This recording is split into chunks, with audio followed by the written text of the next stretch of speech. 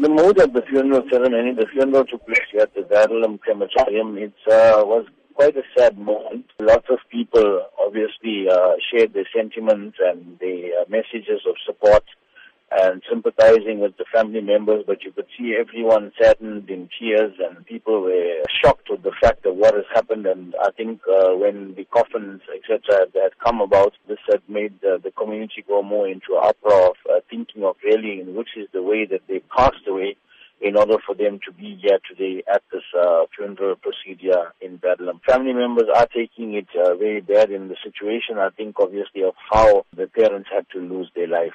We know that the family had asked you to speak at the funeral service today. Would you be able to talk to us about the relationship you shared with them? The relationship that I shared with the deceased father, that is Prakash, I knew him years ago as a mechanic to some people of our police station in Phoenix, so that's how I kept a relationship with the deceased. The message that I gave today was basically for those of us that have our parents, let's cherish our parents and let's respect them and take care of them in whichever way we can, because when we don't have parents, then we're going to feel what is it to be without the parents, and it's a difficult situation.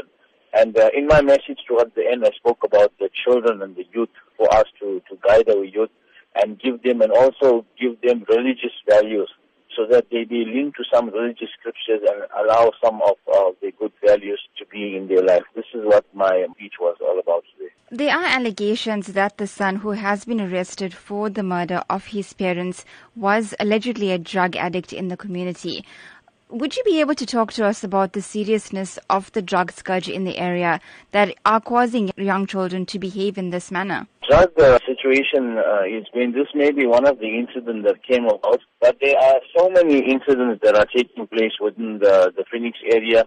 Some of the parents are suppressed by the children. They're either living with their children and they have no say in the matter. They're basically silent, and we are urging to them to break the silence and come up to community members or come up to organizations and ask for help and assistance so that we can give them the necessary empowerment.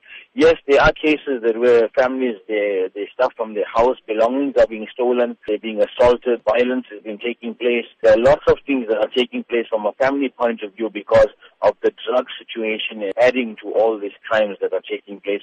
And that is why we're saying that we need to create more programs for our youth and etc.